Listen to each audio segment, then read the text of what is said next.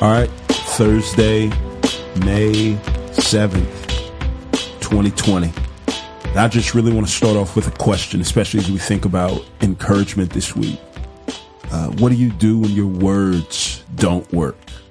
You know, we've talked a whole lot about encouraging people, you know, how people need to hear it from you, your need to hear it from other people. But what happens when your words don't work? I was reminded yesterday of a scene from Creed 2. So you have Adonis Creed. He's getting ready to propose to his girlfriend at the time, and she has her back turned to him in the hotel room. And he says all of these words to her. It's this beautiful, clumsy eloquence, right?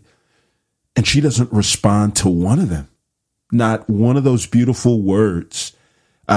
She turns around and she looks at him and she sees him down on one knee, and she's shocked and she closes the door really quick. But right before she closes the door, she does this one thing. She puts in her hearing aids.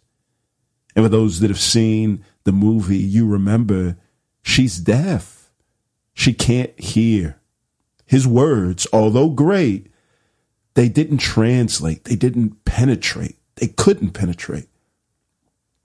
It was only as she turned around and saw his demonstration of his love that she felt his love. What happens when your words don't work, when you try to encourage someone and it seems like they don't want to hear you out?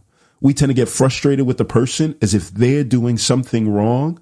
But I want to offer a different perspective, especially in light of all the things that have started to come to light.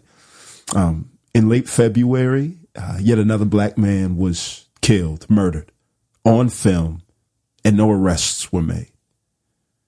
And this wasn't after committing a crime or being suspected of a crime. It seems right now, you know, it's been a few days since all this stuff came out, and there's no pictures or things like that trying to tarnish his character. So it seems as if he's squeaky clean, and he was murdered, not after committing a crime, but by taking a jog. And he wasn't murdered at the hands of law enforcement who get the benefit of the doubt because of the uniform and the badge that they wear, but by regular white men who took it upon themselves to be these vigilantes of this distorted justice. No arrests were made, nothing. These men are free. And it's taken 2 months just for this news to travel to me in my own state. And yet again, I'm left with words and people offering words about God's justice and deliverance and comfort. But suffering is like earplugs, right? It tends to stop up our ears. What do you do when people are in need of encouragement and your words don't work? I started reading Exodus yesterday, and I was gripped by this one scene in chapter 6. So chapter 6 starts off and it just says, God heard the groaning of his oppressed people, and he wants to encourage them with words. God wants them to know they're not forgotten and that he promises to do something about their oppression. And they are these eloquent, convincing, and compelling words. And that promise should be good enough. God sends Moses. He reaffirms it to this group of people. And Exodus 6:9 says this: Moses told the Israelites, but hear this, but they did not listen to him because of their broken spirit and hard labor. Suffering doesn't only break the spirit, suffering stops up the ears, right? In the same way, allergies stop up your nose and keep you from smelling. Suffering stops up the ears and keeps you from hearing.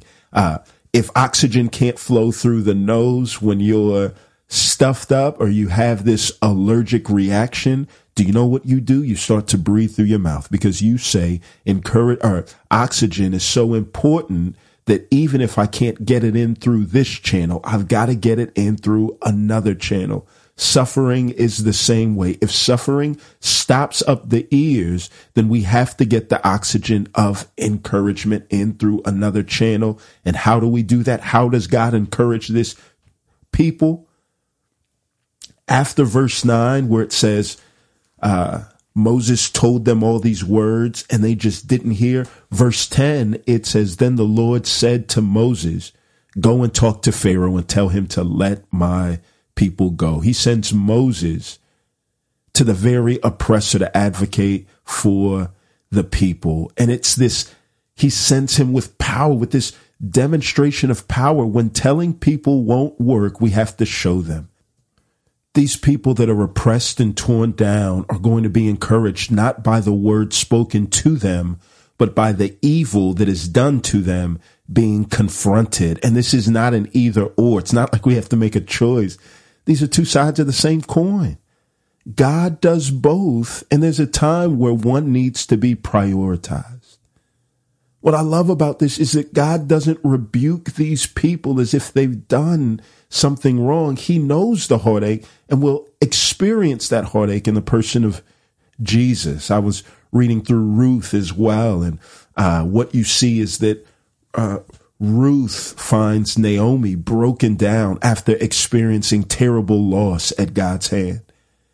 She feels like things for her are never going to let up. She even goes so far as to change her name to mean bitter because she wants everyone to know just how bitter it is that God has been to her. And by the end of chapter 2, Naomi changes her perspective on the kindness of God, not by comforting words from Ruth, her daughter-in-law, but by seeing a demonstration of God's kindness in the provision of food that Ruth brought to her. It was a full stomach to one who was concerned about starving that changed her perspective on God's kindness and love towards her. It made it real, that demonstration. When we were still sinners, God provided tons of encouragement with words through the person of Jesus, speaking directly at all of our needs, giving us the precise words that we need for encouragement. But Romans 5:8 says this: here's his greatest encouragement. But God proves his love, or demonstrates his love for us, in that while we were still sinners, Christ died for us. Our suffering, the suffering that sin brings, stopped up our ears, made it impossible to hear the encouragement from God. But he wouldn't stop there. He got that oxygen in through another channel. And so what I'm saying to you is that today there may be somebody in your life, you may be that somebody in your life that has realized that words just don't seem to work right now, that encouragement needs to come through some other way, through a demonstration. And I just want to sit back today and say the things that I'm grateful for. I'm encouraged as I see the ministers that are on the front line advocating for the family of Ahmaud Arbery. People can say what they want to about the church, but I'm grateful for the fact that I see a slew of ministers out there right now advocating for that family, speaking against evil. I'm encouraged by seeing the countless people who would have been silent, railing against the evil and terror of white supremacy in our country that would allow men to storm state buildings with guns, protesting their freedom to live recklessly, and go to bowling alleys in the middle of a pandemic and leave unharmed, but doesn't give the same freedom to a black man to take a leisurely jog in Georgia. I'm grateful for the fact that there are people now who aren't spending their time rebuking the people who have their ears stopped up by suffering and are instead speaking directly to the evil, demonstrating God's love. Words aren't encouraging right now. Suffering has seemed to have stopped my ears, but I praise God that encouragement can flow through a bunch of different channels. And I'm praying, continuing to pray, that God would do something about this. There's a type of encouragement that can come from what we hear, and I pray that God would continue to grow my faith. But there's a kind of encouragement that doesn't just come from telling, but showing. And we eagerly await the day that God shows his justice here in the world where we won't have to mourn losses like this anymore. The encouragement that I have is I know that God is good. I know that he's true. I know one day it will happen. But in the meantime, I want to do all that I can to demonstrate God's goodness and care and concern and not just talk about it. You have that same opportunity today. Make the most of it. I love you. We'll talk tomorrow.